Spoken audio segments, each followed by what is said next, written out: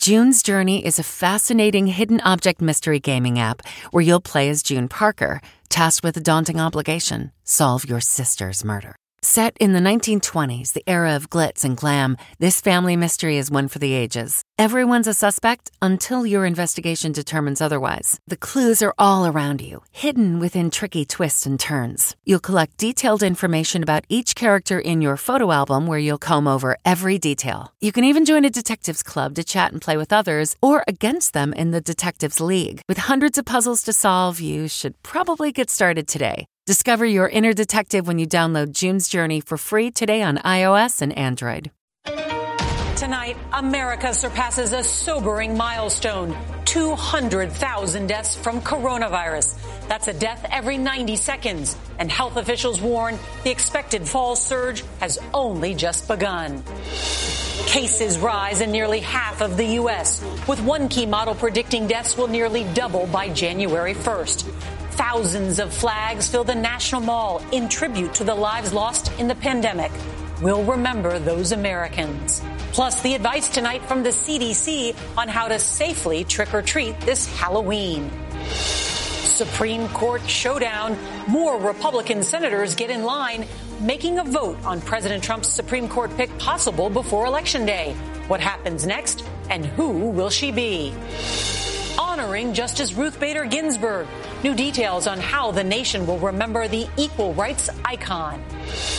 Relentless storms, Houston floods, and more than 100 people rescued as Beta pounds the Gulf Coast. State of emergency. Louisville braces for protest. Buildings closed, downtown barricaded, as the city prepares for word on whether officers will face charges in the shooting death of Breonna Taylor. Poison plot. A woman charged with trying to mail ricin to the White House, what the letter she allegedly sent demanded from President Trump. And on this National Voter Registration Day, the one thing both parties agree on: don't forget to vote. This is the CBS Evening News with Norah O'Donnell, reporting from the nation's capital. Good evening, and thank you for joining us. Tonight, the United States has reached yet another devastating and unthinkable moment in a pandemic that continues to change our country and our way of life. As we come on the air tonight, more than 200,000 people in the U.S. have now been killed by the virus. 200,000 lives lost, 200,000 stories left unfinished. And tonight, there's some breaking news that the crisis may once again be getting worse. One of the leading models used by the White House now projects that by the end of the year, the death toll nationwide may nearly double to 378,000. Tonight, confirmed cases in the U.S. are also increasing, now growing at the fastest rate they have in 2 months. And the FDA is reportedly tightening its standards for approving a coronavirus vaccine, dimming hopes that there will be one widely available this year. Once again, thrusting the pandemic into the forefront of this year's presidential campaign. Tonight, there's also been another seismic shift here in Washington with major implications for this year's election. Senators Mitt Romney and Cory Gardner, the two remaining Republican holdouts, now say they are in favor of moving ahead with replacing Ruth Bader Ginsburg on the Supreme Court this year, likely giving their party enough votes to confirm a nominee. Tonight, President Trump says he'll announce his choice on Saturday, just 38 days before the election. And there's a lot of new reporting to get to tonight. Our team of correspondents is standing by to cover it all. CBS's Mola Lenghi is going to lead off our coverage tonight in New York City. Good evening, Mola. Well, good evening, Nora. That 200,000, certainly a sobering number, but perhaps even more sobering. In some parts of the country, there are few signs this virus is slowing down. On the grounds of the Washington Monument today, 20,000 American flags remembering 200,000 American lives lost to the coronavirus. And these flags are indicative not only of the lives lost, but of the families left behind. Some well-known, others unsung. An American has been lost every 1.5 minutes on average since the first death was reported back in February. That's the equivalent of roughly the entire population of Salt Lake City, Utah, or Akron, Ohio. The idea of 200,000 deaths is really very sobering and in some respects stunning. America is accustomed to leading the world, but not like this. the U.S. has had more deaths than any other country. President Trump grading his handling of the pandemic. Public relations, I give myself a D. On the job itself, we take an A+. But the nation's top infectious disease expert seems to be grading on a different scale. Take a look at the numbers and make up your own mind. Health experts are worried about a resurgence of the virus as the fall season begins. 20 states, plus Washington, D.C. and Puerto Rico, are reporting increases in new cases from 2 weeks ago. It's been more than 2 months since we've seen cases rise this quickly. But it's the number 9 that has devastated Ricardo Aguilar. That's how many family members this small business owner from Phoenix, Arizona, has lost to the virus. 9 cousins, aunts, uncles, and less than 2 weeks ago, his father, Jose de Jesus. I don't want to cry because, I want him to go in peace. And my crying is just not going to let him rest. Ricardo's mother continues to recover from the effects of the virus. Meanwhile, tonight, new fears over an impending flu season colliding with the return of students to schools. New research shows that an estimated 3,200 cases of coronavirus occur a day throughout the country that likely otherwise wouldn't happen, Norah, if schools kept classes online. Malalengi, thank you. When the pandemic began, President Trump said that if COVID deaths were limited to 200,000, it would mean he did a very good job in protecting the public. Now, as that milestone is passed, and with the nation now averaging almost 800 deaths a day, the president is again trying to minimize the threat. Here's CBS's Weijia Zhang. Late this evening, President Trump made his first remarks about the coronavirus death toll in the U.S. surpassing 200,000. But it's a horrible thing. Should have never, ever happened. Earlier, he called his response to the pandemic amazing. We understand the disease. We understand how to handle it. But during a rally last night, the president falsely said this about young people getting the virus. Take your hat off to the young, because they have a hell of an immune system.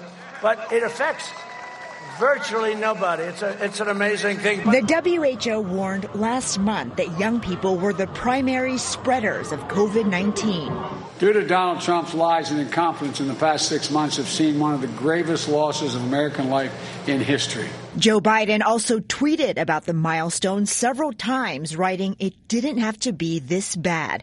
A former advisor to Vice President Mike Pence is under fire for spreading the same message. The truth is, he doesn't actually care about anyone else but himself. Olivia Troy, who served on the coronavirus task force, was slammed by her former supervisor, General Keith Kellogg, today. I fired her. The reason I fired her was her performance had started to drop. I'm the one that escorted her off the compound. Troy tweeted that Kellogg did not escort her out, and she was asked to stay in her position, adding, "Sad that General Kellogg is telling a bald-faced lie to protect the president." Tonight, we are learning that Cindy McCain, the wife of late Republican U.S. Senator John McCain, plans to endorse Joe Biden, who says he earned her support after that bombshell article in The Atlantic reported President Trump called fallen soldiers, quote, losers and suckers, which he has denied. Norah? Weijia Zhang, thank you. President Trump is also finalizing his pick for the Supreme Court on Capitol Hill. The last Republican holdouts are falling behind the president, clearing the way for a likely Senate vote before the November election. Here's CBS's Nancy Cordes. The GOP drumbeat to act fast grew louder today. I hope it happens before the election. There's really no reason to wait. Election Day is now 42 days away. Exactly the amount of time it took for Ginsburg herself to get confirmed. We have an obligation under the Constitution. Senate Leader Mitch McConnell didn't commit to a timeline today. He led the charge to block President Obama's nominee 8 months before an election. Do you understand why many Americans view this as a double standard? I can only repeat that we have an obligation under the Constitution, should we choose to take advantage of it. Democrats registered their fury by holding up Senate business this afternoon. I'm not going to put a rubber stamp on this process. It's awful. I mean, this is treachery. This is deceitful. There is little they can do to prevent a vote unless 4 Republicans side with them. And today, Utah's Mitt Romney announced he wants to move ahead. My liberal friends have, over many decades, gotten very used to the idea of having a liberal court. And that's not written in the stars. That leaves just 2 GOP holdouts, including Alaska's Lisa Murkowski. So are your Republican colleagues in the wrong? I'm not going to be critical of my Republican colleagues or critical of anyone. I have been asked how I feel about where we are just weeks before the presidential election. And those are my words. I will stand by them. President Trump will meet with one of his top contenders, Judge Barbara Lagoa, in Florida on Friday. And he just announced that he will reveal his pick at 5 p.m. Eastern Time on Saturday. He says he's very close to a decision, Norah. All right, Nancy Cordes, thank you. We should note that on Friday, Justice Ginsburg will lie in state in the U.S. Capitol, the first woman in American history to be given that honor. And starting Wednesday, the public can pay their respects to the late justice at the Supreme Court. CBS's Jan Crawford joins us now from the court. And Jan, what can you tell us about the 2 women who top the president's shortlist? Well, Norah, they are both federal appeals court judges, solid conservatives. They're both mothers and Catholic, but different demographics. Judge Amy Coney Barrett has long been the presumptive front runner. The president interviewed her for the last vacancy on the court. She's a former Notre Dame law professor. She worked for Justice Antonin Scalia as a law clerk, and religious conservatives support her because they believe she would be a vote to overturn Roe versus Wade. And that made her appeals court confirmation hearing pretty contentious, as you can imagine. But she weathered the fire, and that further impressed conservatives with her resolve. And Jan, are you hearing that there's some growing momentum behind Judge Barbara Lagoa from Florida? I am. She would be the court's second Hispanic justice. She has got an incredible, compelling life story, a first-generation Cuban American. Her parents fled Castro's communist regime from Miami, where she was born and grew up. She went to Columbia Law School in New York, like Justice Ginsburg, and then she came back to Florida. She worked as a federal prosecutor, and then for the last 14 years as a judge on the state and federal courts. And then Florida, of course. That's another advantage for her. A key swing state, 29 electoral votes. Norah? Jan Crawford at the Supreme Court tonight. Thank you.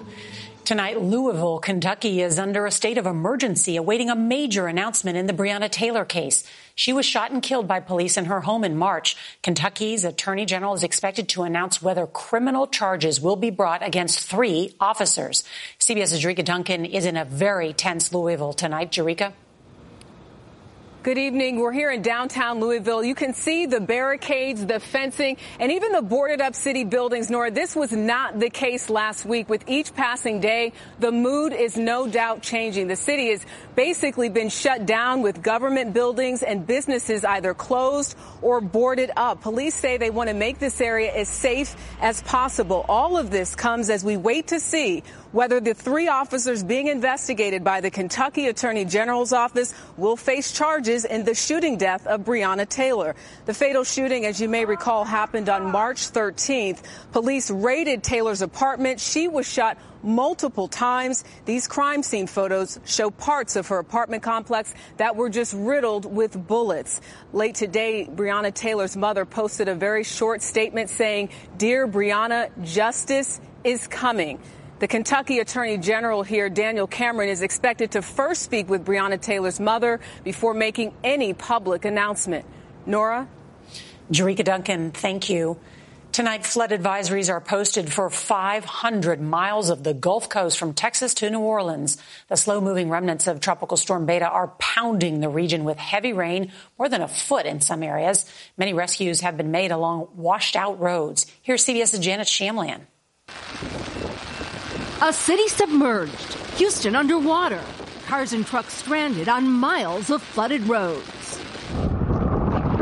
Tropical Storm Beta making landfall along the coast, then lashing southeast Texas.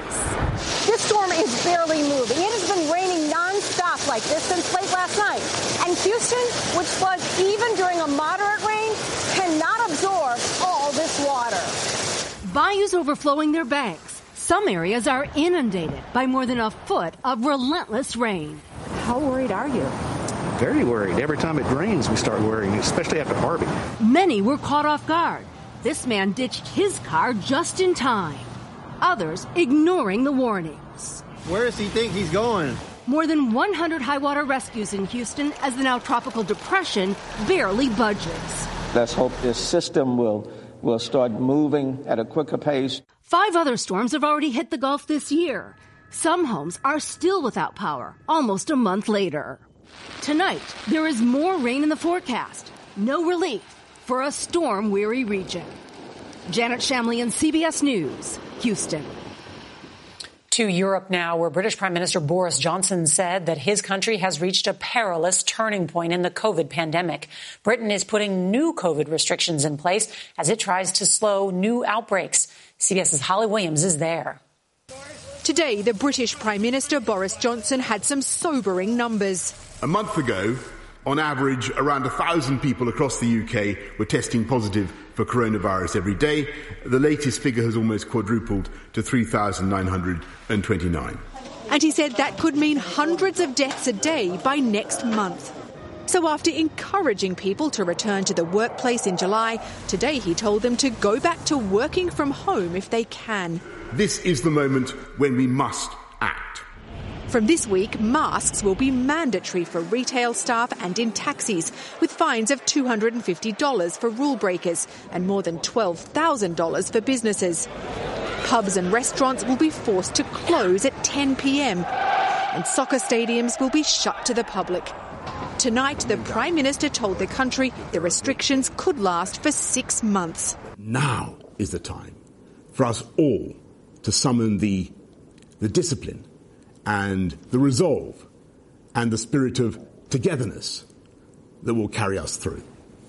Schools will stay open for now, but the Prime Minister did not rule out another lockdown if the numbers don't improve. Norah. Holly Williams, thank you. Tonight, we're learning more about a Canadian woman accused of trying to mail an extremely toxic poison to President Trump. Pascal Ferrier appeared today in federal court in Buffalo. She was arrested at the U.S.-Canada border after allegedly sending ricin in an envelope that was intercepted at a screening facility. The FBI says the letter contained threats and a demand that Mr. Trump abandon his re-election bid. The CDC is out with new guidance to protect against the spread of COVID among ghouls and goblins this Halloween. It recommends avoiding high-risk activities like traditional trick-or-treating, where treats are handed out, and indoor haunted houses, where people are crowded together and screaming or huddled together on hayrides. Andrew Beatty of Ohio invented a social distancing candy chute. He decorated a 6-foot shipping tube and taped it to his front railing. He's also planning to wear a mask and use hand sanitizer. That's an idea. The late Supreme Court Justice Hugo Black wrote that no right is more precious than the right to vote. Relevant today, since this is National Voter Registration Day. Just 6 in 10 eligible voters turned out in 2016, so there was a push to make today the day to register. At the heart of American democracy is the power of your vote. With 42 days until Election Day, early voting begins the 13th of October. Look at these lines at a Dallas drive-through registration, preparing to exercise that right. It's my first time registering to vote. Texas is shattering records. More than 1.5 million new voters since 2016. And in Virginia, where early in-person voting began last week, there's already huge turnout. Because as President Eisenhower said, the future of this republic is in the hands of the American voter. Even in a country divided, both parties agree on one thing. Don't forget to vote. Please get out there and vote. Celebrities, politicians, and sports teams today were part of an annual campaign. Step up to the plate and vote. Regístrate para votar. And this year, we celebrate the 100th anniversary of the 19th Amendment, giving voting rights to women. And as Susan B. Anthony once said, someone struggled for your right to vote. Use it. There's expected to be record turnout this year. Tomorrow, CBS News will have live coverage as Justice Ruth Bader Ginsburg is remembered at the Supreme Court, and we'll have a full wrap-up on the CBS Evening News. And if you can't watch us live, don't forget to set your DVR so that you can watch us later. That's tonight's edition of the CBS Evening News. A reminder to stay positive, test negative. I'm Norah O'Donnell in the nation's capital. We'll see you right back here tomorrow. Good night.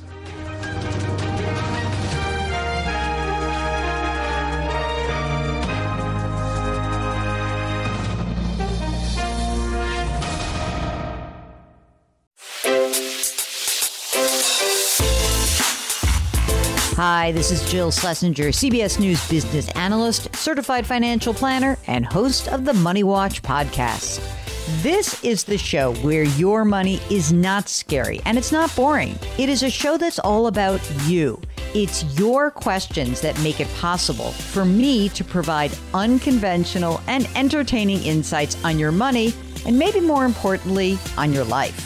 I'm going to be your financial coach, someone who brings common sense and an insider's perspective on how to manage your money and your emotions. And I promise we are going to have a little bit of fun along the way. Have a question from retirement to career changes to college funding? Just send us an email at askjill@jillonmoney.com. Follow Money Watch wherever you get your podcasts. You can listen ad-free on the Amazon Music or Wondery app.